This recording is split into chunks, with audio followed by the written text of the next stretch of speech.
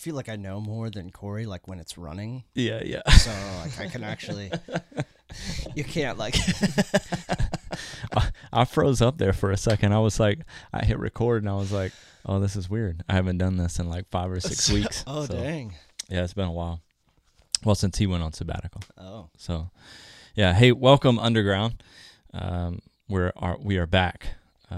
Hope that you have been enjoying these barriers to movement episodes that we've been doing, and that those are encouraging, challenging you to think through your own rhythms and the way that you're thinking about disciple making in Kansas City. So today we're going to hit a pause on those barriers to movement. We're going to make a quick shift over to do what we call our spotlight episodes. So these are episodes that we drop in every now and then to highlight a local missionary or a global missionary to talk about how they are multiplying disciples.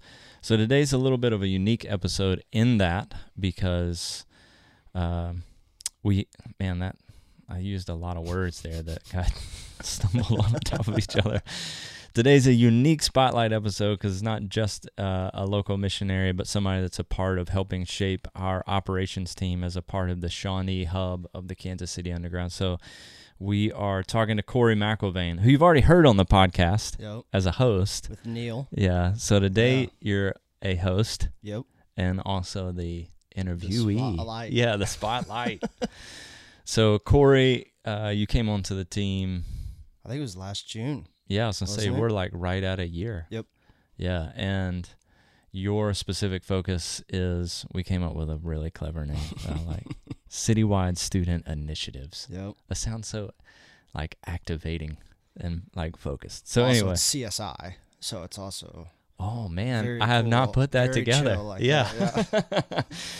So, Cory, tell us a little bit about Citywide Student Initiatives, maybe your background, like your passion for students, where that came from. We're just going to go kind of explore it today. So we want you as the underground so it's two things. This is what I think. One, for those that are connected to the underground in Kansas City that listen to this podcast, part of this is for you to know, like, hey, this is somebody else on our team that's helping shape the direction and is a coach that's here to equip you. But also, if you got students in Kansas City, like Cory's here to walk alongside of you as a parent to support you, but also to equip and empower your student. The second audience is for those of you that are outside Kansas City.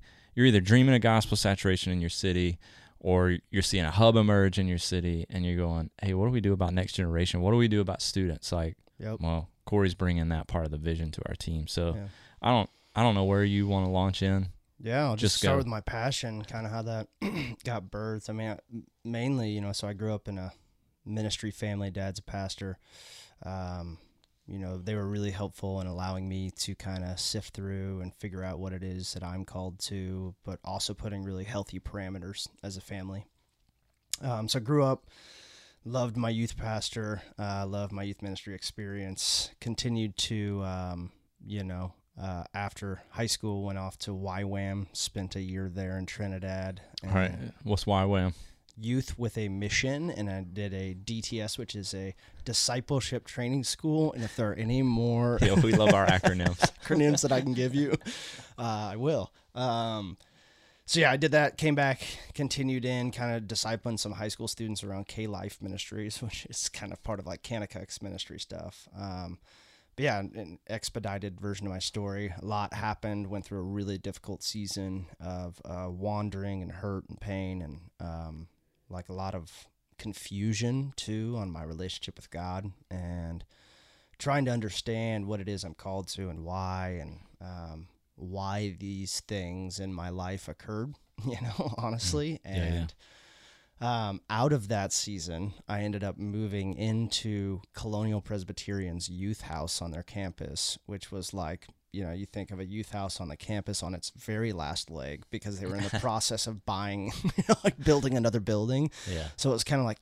we still have that house. I guess you could live in it, kind of thing. And it was just, it was something. But part of that, in that season of life, like I was stumbling and struggling and hurting, man. And so God put me in that house, and the leaders at Colonial were very much like, you have to volunteer with the students. And I was kind of like, I don't think you know who you're asking to volunteer. Are you sure you want me to volunteer with students? Yeah. And, to their credit, man, they were really patient with me and allowed a lot of grace in some things. And so I started pouring in, and I kind of had grown up in a non-traditional kind of shifting of church and ministry methodology. My dad went through a lot of different, things. And so, yeah, you guys had what we would call like 15 years ago, kind of a microchurch network, right? Yeah. So, I mean, I think I've heard you say this before, even from like 8th grade on, you are already deconstructing forms of the church. Yeah. Because of a trip to China we did with a bunch of different people, and like literally saw underground house churches, and it was like, what the heck? So like my dad's mind was getting expanded and pushed to its limits. And so like, as such, his kids did too. You're right in the flow of it. Yeah.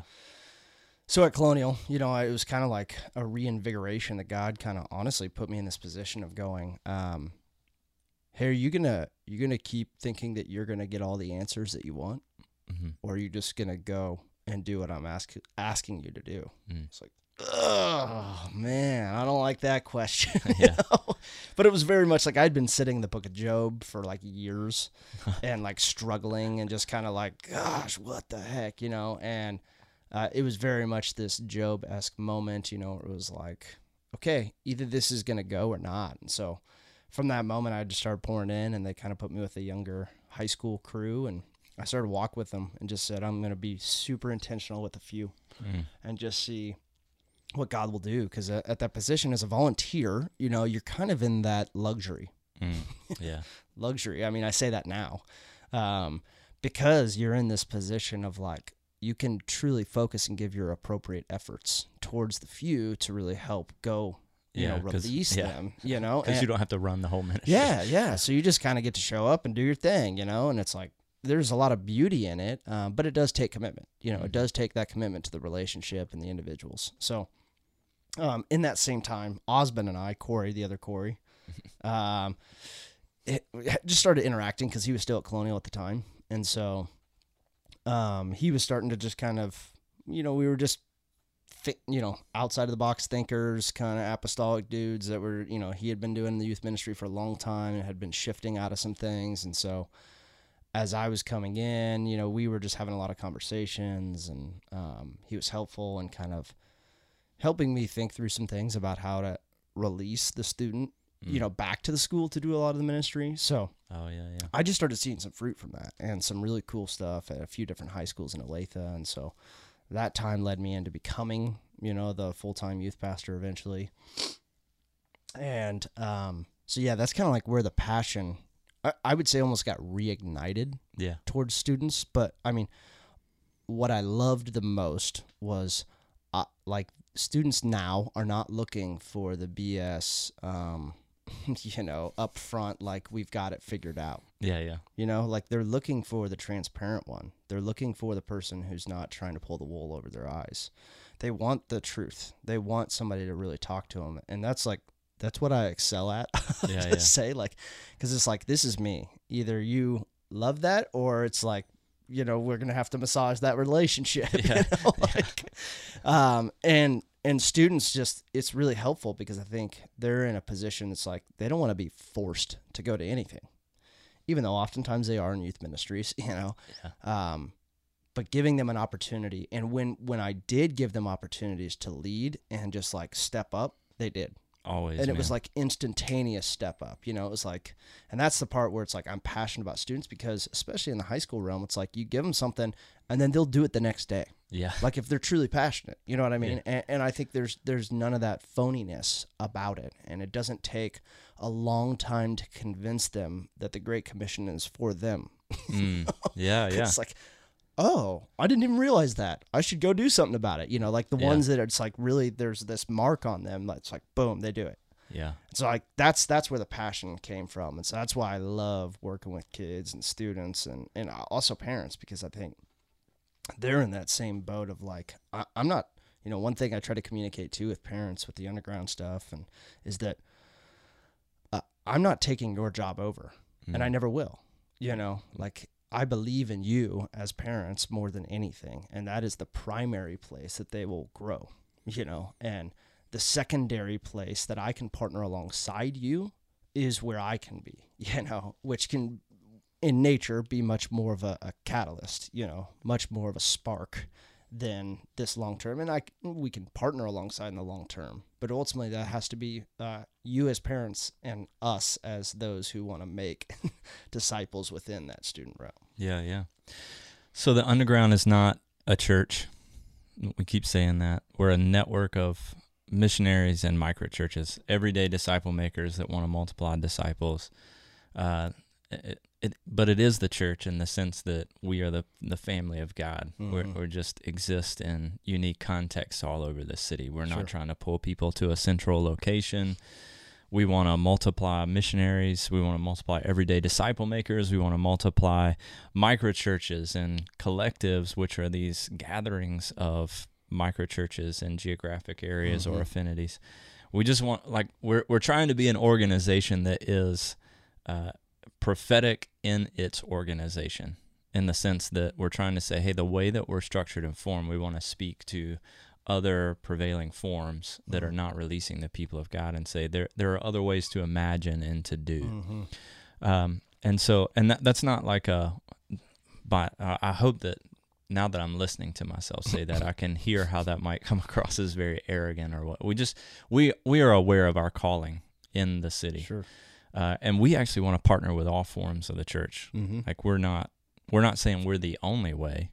Mm-mm. We just want to say there are other ways. And I was recently talking to somebody and just saying I think I remember early on listening to a few of our friends in the Tampa Underground, and they would say we know that there's an end to the underground in Tampa. And I was like, no, don't say that. Don't say that. This is something new and fresh, and I'm digging it. This is awesome. And they're like, no, there needs to be a day where this ends. And it took me a while to get around and understand what they were saying was, we questioned the forms of the church, and we arrived at this. Yep. Jesus led us to a new thing. And we hope that our kids one day will just as much question the form of the church and ask, what should we look like for this day? Now, I think it will always look like a family on mission, but the structures and the systems around it will look different, right? So I gave all that context to say, when we first started talking about you joining our team, it was wrapped around, we just believe we cannot create the same thing. Yep.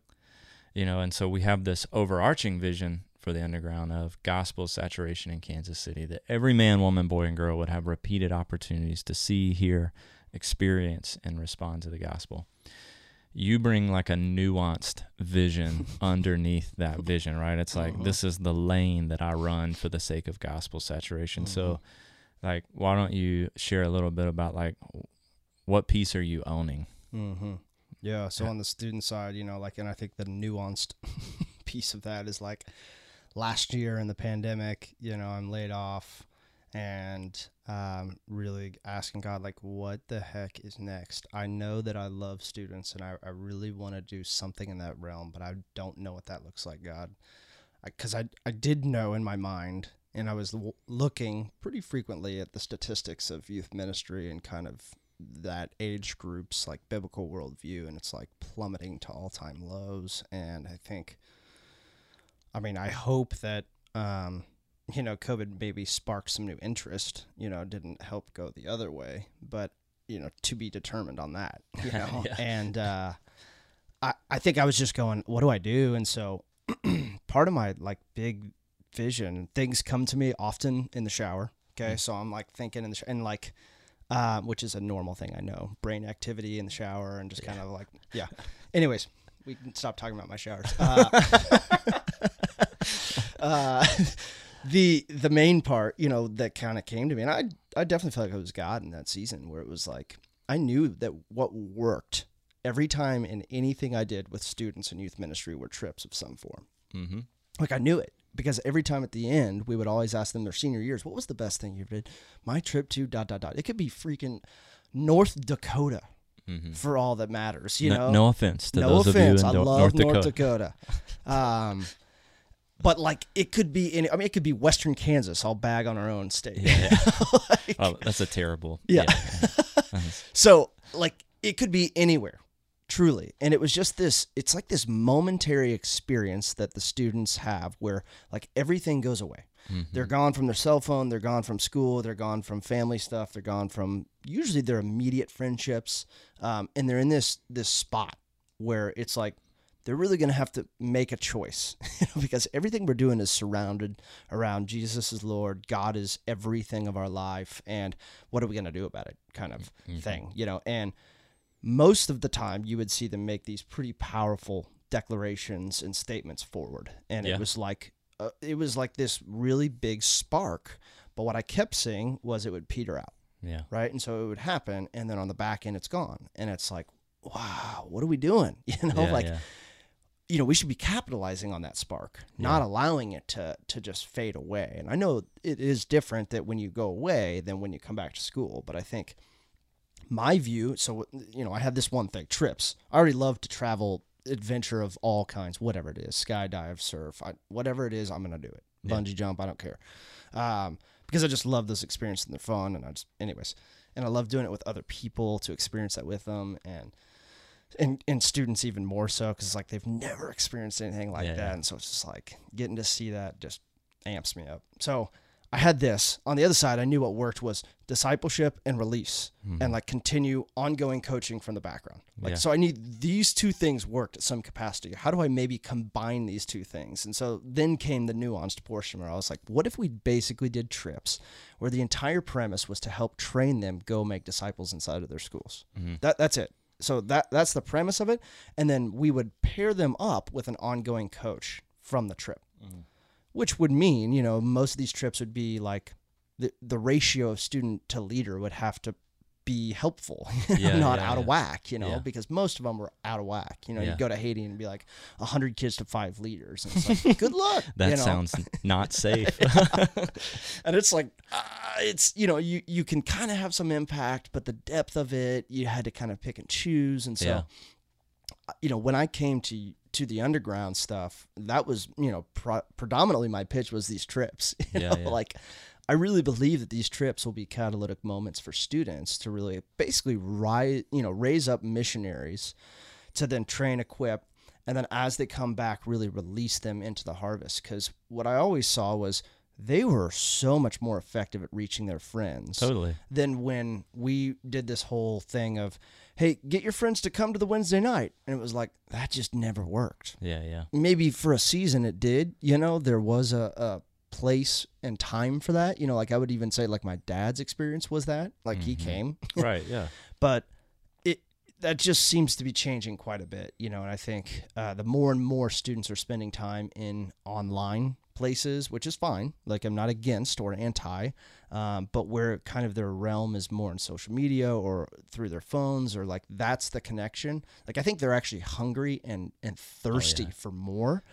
It's just the version of more that we're giving them is not really detailed relationships, Yeah. Well, I want to come back to here the whole owning the 88 high schools or whatever it is. I don't want to say it because I'll mess up the wording. But there are 2 principles. I'm going to say both of them so that I don't forget the second one, which is, understanding you've been called to a people group. So remind me of that one if I forget. The first one, though, is you're highlighting a missional principle of liminality. So Alan Hirsch talks about this in The Forgotten Ways, which is, pick up The Forgotten Ways and read it if you haven't. Good. But the idea of liminality is, I think he uses these kind of African tribes where you have men that live in one section and then the women and the kids that live in the other section. And at some point, the boys are taken out into the wilderness for like a 3-day march, and then they're just left. I'm giving you like the crass version of this, right? And if they make it back, they go live with the men. If they don't make it back, they don't make it back. Like it's brutal. I'm laughing because I'm uncomfortable. But the idea that like he is placing that in the missional context is understanding, like, we all go through liminal spaces like that. And the liminal space is when you're in that in-between. Mm-hmm. You're not fully mature version of yourself, and you're not a child version of yourself anymore. You're figuring out, like, who am I going to become? Yep. You know, and I love that about what you're doing with these students, in the sense that you're creating. And so for adults too, like I'm saying, you go through liminal spaces whether you want to or not. And most of the time they're thrust upon us. Yeah, right? From a non-religious. Yeah. Like I'm going through a crisis situation. Mm-hmm. The pandemic is a liminal moment. Totally. Who will we be as the church on the backside? That's one way to look at it at a macro perspective. You can look at it from a micro as well. But then what you are doing is creating a liminal space that is challenging and in some ways is like safe and guarded. And there is some fun attached to it. Totally. Like on the backside of it, you didn't get eaten by a lion. Yeah. You know what I mean? Like you're not dead. Yeah, you still had a great experience. You hiked mountains. You probably went surfing. Yeah. But like you're creating it in such a way that to propel them back into becoming a more mature version of themselves, to own like this fully alive life that Jesus is inviting them into. So beautiful. I'm just challenging you as adults to think about that in your own lives. Like, how do you create liminal spaces for yourself, for your family, for your microchurch, to propel you towards the more that Jesus is calling you into? Yeah. So the second principle was just being called back into people groups. So recognizing like students are the best at reaching their friends, not the creepy 30-year-old that you know, why is he hanging around here so much? You know, it's like, plus they speak the language better. You can learn the language. It's good that you said 32, because like that's the number. Once you're beyond that, you're creepy. They speak the language. They're not having to learn it. They're fluent in it because they are in it. Yeah. Whereas it's like, we learn the language, but we're like, I learned the language and I'm in, Italy, and you're laughing at me because I said it wrong. Yeah. Yep. And so there's a love also for their own people group, because they are the people group. So I'm also not trying to derail this, but just highlighting some things that, like, I think it's beautiful that you exegeted the whole idea, right? You didn't just try to push play on an old model. You didn't try to just tweak it. It was like, what are we missing? Jesus revealed us. It's like, Jesus did this with the disciples. He takes them through these liminal spaces, and then more mature self invest in new ways. Yeah. On the liminal piece, like I think the part even too, like with students that like I was recognizing was when you tell them some things like the Great Commission. I think there's some recent numbers out about America and the like recognition that over the Great 50% don't know the Great Commission and what it means. Yeah. So take that, and I would say that's probably way higher with students right now. Because they're not biblically literate. Yeah, I mean, there's a 4% biblical worldview currently with this next generation. So you just go, okay, that's a huge gap, but that actually gets me more excited because they don't have to deconstruct. Yeah. Like when I tell them, like for instance, we did already a solo day, like a single day retreat, and it was like telling them about movements around the world that are going on. You tell most other adult Americans within church circles, they're like, yeah, that's cool. I've heard stories. Yeah. I've heard things. These kids' minds were blown. Yeah. It was like, that's going on? Well, why is that not going on here? Yeah. You know? It's like, great question. That's what I want to know. You know? I don't want to be too like abrasive toward the prevailing model, but part of it is, this is my assumption, just throwing this from the hip here, is, when I say they're not biblically literate, there's more biblical literacy than I was willing to give credit for probably, but it's, we create these like 0 to, middle school, whatever, 5th, 6th, 7th grade before they make some transition. And most of it is around morality-based teaching. Sure. Like, have integrity, and I'm going to tell you a story. Don't do that. Yeah. And it's fun.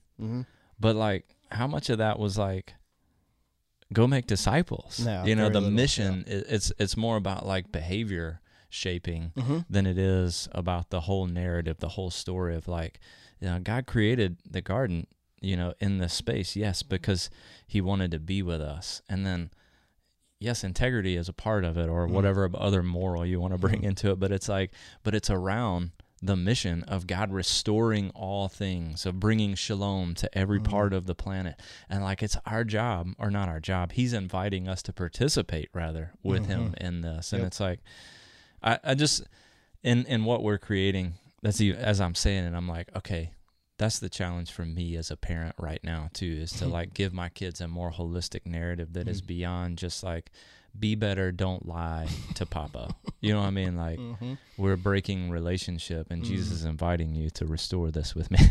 Totally, man. Anyway, sorry, that was a sidebar. Hey, that's so good. I think part of that too, like actually I just finished reading a book called If You Can Keep It by Eric Metaxas, and it's basically about some aspects of America that are both beautiful and messy, and like the veneration of heroes that were worth it. And anyways, he kind of wraps it up at the end of the book. I literally finished this last night, so it's fresh in my brain. He talks about how we've forgotten a lot of the important things and holidays and why we do them and how to remember those good things. And so as those have gone away, so it got me thinking about actually Jewish holidays too, and kind of thinking about Day of Pentecost and some of these other ones, Passover, Atonement, all these ones that are like, they're extremely powerful moments in history as a believer. And like, we've gotten so far removed from that. So it just made me think of almost Pentecost. And it was like, so last night, my wife and I started having conversations like, hey, I want to celebrate Pentecost every year. Yeah. With our kids. Because this is the remembrance of he is imparted unto all this unbelievable Holy Spirit, who will walk with you as Jesus is gone, and that you can do this. And this is the call, is to move forward and make disciples. Wow. And I was like, that is such an important piece that we forgot to remember every year. I'm smiling because I'm doing this next year, man. We are celebrating Pentecost in our house. And my wife was like, Pentecost, and she was like, what is that? She just didn't grow up in a context that, like my dad, would have explained a lot of things to me. And like, anyway, and she was like, well, what would that look like? I was like, let's just have a party. And then I'll retell the story of Pentecost. And we'll just remember that and sit in that and remind our kids that like, God has called you to this. Like, this is not reserved for the adults and the experts, right? And that's the piece that I try to always remind kids of, is we need you badly, severely. The more and more that I think that I've figured this out, the further and further away we're going to get from generations having gigantic gaps, which is basically what happened in Europe, right? You see whole generations missed, and it's like, I just don't want to see that. Yeah, for sure. But yeah, you were going to ask something. I was just going to say, pulling in that language about the high schools owning the lostness, when we say, again, gospel saturation, it's like, how do we do that? Well, each of us needs to own a part of the lostness of the city. Like and that comes from Ephesians 2, right? That we have a masterpiece mission that he has created us for. He prepared these works for us in advance. And again, it's an invitation into this. And it's a holy invitation. And so, anyway, I don't know. Sometimes that language sounds, I'm going to own the lostness, but it's like, it doesn't have to be weird. It's like this champion. Yeah. It's this beautiful thing that like, no, I really desperately want to bring the good news of Jesus to this people group. So what's the language that you've used, I guess, with the high schools of how you're kind of casting this vision of a microchurch in? Yeah. So I've kind of, as things, I started with that idea of the trip side, and then it's kind of like, which I think God put that intentionally in that order, if that makes sense. Like, it didn't start with here are all the things that I want to see. It was more of like just do that. Yeah. Just figure that piece. And then as that's gone on, trying to go, okay, well, what would that look like as they continue on, What would my desire be? So I just kind of dropped a pin in KC, did a 30-mile radius, and just went, okay, what if, there are about 88 high schools in that area. What if we could see, 88 student-led, somewhat adult, coached, partnered, not led by the adult, but student-led, spiritual family microchurch in every single one of those high schools, right? Which would then require 176 student missionary disciple makers. Come on. Right. So like that's the goal of the vision, right? And my process through doing that right now is just the trips, and so those trips can look everything like doing one in Kansas City to doing one where we're going this summer to the Smoky Mountains, to doing one in Haiti to see actual on-the-ground DMM practitioners, to going to Kenya with seniors, to going to Argentina. So like there's a vast amount of options. It's just they're all the different routes and different locations with the same end goal. Yeah. Right? To catalyze, create that spark, partner with ongoing coaches that will help them kind of plant the gospel inside of their schools, and then see those spiritual families emerge once that, God continues to open those doors. Yeah. I love what you're saying too. I know we should have talked about this, I guess, a second ago when we were talking about the trips, but it's like for most people, or I should say for most people that grew up in a prevailing model church experience, right? So you had a youth group or whatever. Your experience was the trip happens, hey, over the holidays, we're going to take our winter retreat, or whatever. So it's like kind of an ending sort of feel or whatever. And then the summer trip was like, hey, we're doing our summer trip. But it's like, that was at the end of the school year and there's no, it's a cul-de-sac and an ending point in a way. Yeah, it's like a culmination piece for them. Yeah. And what you're saying is like to flip the script on, no, this is the beginning point. And I'm sure everybody else understood that when we said that a minute ago. It just clicked in my brain of like, this is the launching point of vision towards a micro church in your school. And it may be multiple micro churches in all of these schools. Maybe, to see like this, again, viral multiplication, multiple generation happening. That's so beautiful that the students will have a vision to own that themselves. I don't have to wait till I graduate. I don't have to become an adult. I don't, it's like, no, let no one look down upon you because you're young. Yeah. Like, go lead, go become a spiritual brother and sister, but also a spiritual parent to the 8th grader, to the 6th grader, whatever it is, like totally to give your life away for them. It's so beautiful. Yeah. And I think, it's not just even there's one student that I've been walking alongside, and he is chosen through COVID to go online, right? So that, you also have kids that are homeschooled. So you have kind of a unique piece there. And actually, like, I find myself helping and training them. What do you do for fun? Almost training them in being relational, like learning those simple things. Because, like, sometimes for adults, some have that figured out. Yeah. Some don't. But I think more times with students, you have to kind of walk alongside that. And I love that piece. But one of the kids is a skater, so he chose to do online school, but he skates. 7 days a week. Yeah. He's at the skate park, different one, but he kept going to the single one. And as we kept meeting, I was like, well, is there anybody there? And he was like, yeah, actually this one kid, Brock, he came up to me. He's in 8th grade. And he's like, he wanted to learn some tricks from me. I was like, dude. Yeah. Holy cow. Yeah. That's an open door. Yeah. And so he's like, oh, okay. So he started hanging out with him. Boom. All of a sudden he's like doing a DBS with this kid, in the span of like a month or two. Yeah. It wasn't like anything crazy, So like they're also just that, where it's like there's some natural places that they already exist, all the time. Even when they're not physically in the school, they have things that they do a lot, So whether that's gaming or anything else, like it's not that hard to build. Like a lot of them have friends and relationships through gaming, and like there's absolutely ways to kind of just allow God to open doors and have the eyes to see. But I don't know why that came to mind, but I was just like, well, the same is true to go back to the point of people groups. It's like as a high schooler, there's like the macro people group of high schoolers. Yep. But then there so many, so tribalized even within that. Yep. And I don't mean to use that term negatively. It's just like, what it's like to be in high school. You know what I mean? There are totally the different little, I think, people call them cliques or whatever, it's like, what are your people within even that, that bigger people group of high school students or middle school students? This is my sphere of influence because I'm on the football team, or I play soccer, or I'm in the band, or art, or I do drama or whatever it is. It's like you have, your people. Yep. Lean into your people group. Yep. Here's the thing. Like what I'm hearing, what I hope everybody's hearing is like at the end of the day, students aren't any different.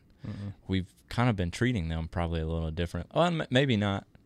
We did Sunday mornings and we invited everybody to that and invite your friends. So we're doing it with students. We just made it more fun. Now we're trying to flip it and say, hey, adults, you're missionaries to a people group.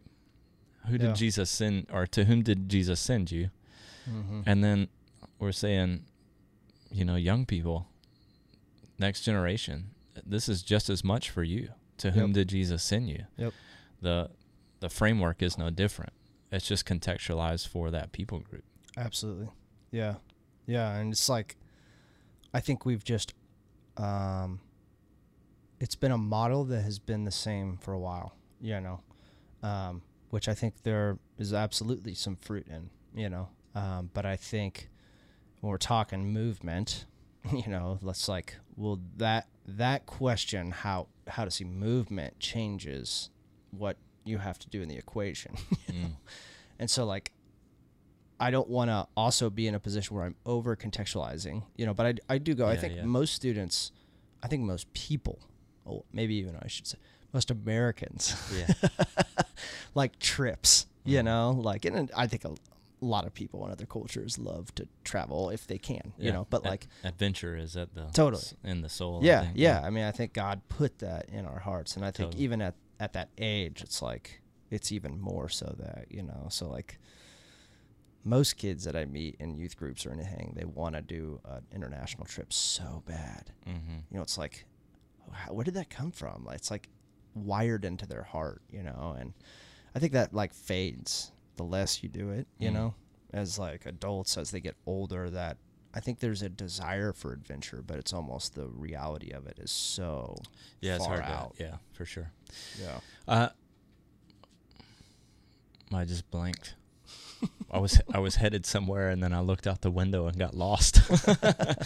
I do love though that, it's like owning again at the forefront is like, for you, the trip is not the point, is the disciple making and the multiplying and the, how do we partner people up together to say like, invest your life into another person and teach them the rhythms and the ways of Jesus. Yeah. And, I just want to celebrate it. I'm thankful that you're a part of the team shaping that. I want to say to those, again, that are listening that are in Kansas City, if you want coaching from Cory for whatever you're doing with students, or trying to shape a vision or thinking through, man, I'd love to partner with the underground for like you're in a prevailing model church, right? Then, partner with Cory in that. Again, like let's see gospel saturation in the city together. We're not trying to do this alone. We want to partner with everybody. So,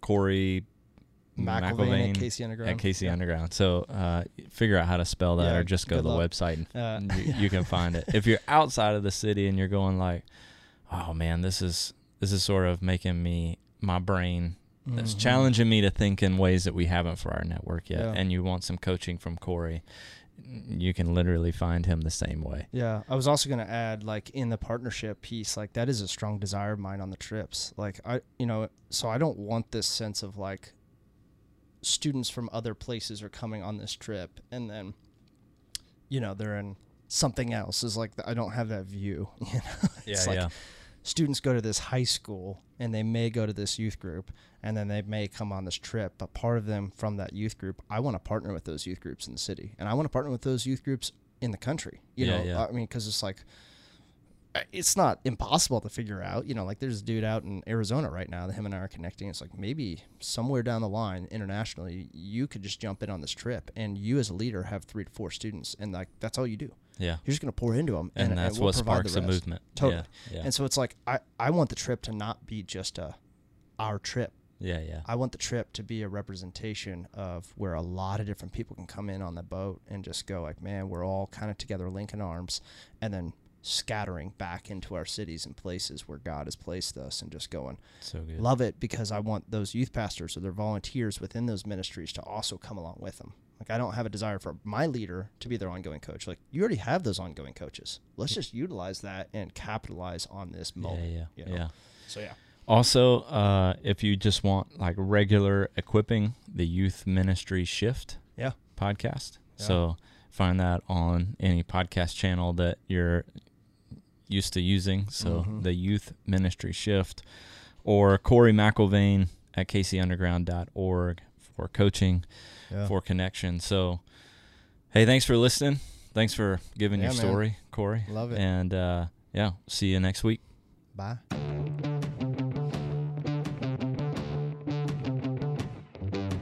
Thanks for listening to the Underground Podcast. We hope that it's either been an encouragement to you or that it's created a curiosity about what it means to live into a missionary mindset with an aim to make disciples and see the church emerge. If you're a missionary or a microchurch in Kansas City and you're looking for coaching or just belonging within a network, we'd love to connect with you so we can learn about what you are doing and how you are joining Jesus for gospel saturation in this city. If you're outside the Kansas City area and have questions about what it would mean to catalyze a disciple-making movement that leads to the emergence of microchurches in every network within your city, we'd love to connect with you as well and offer whatever resources might be helpful to you. You can find out more at kcunderground.com. Grace and peace, friends.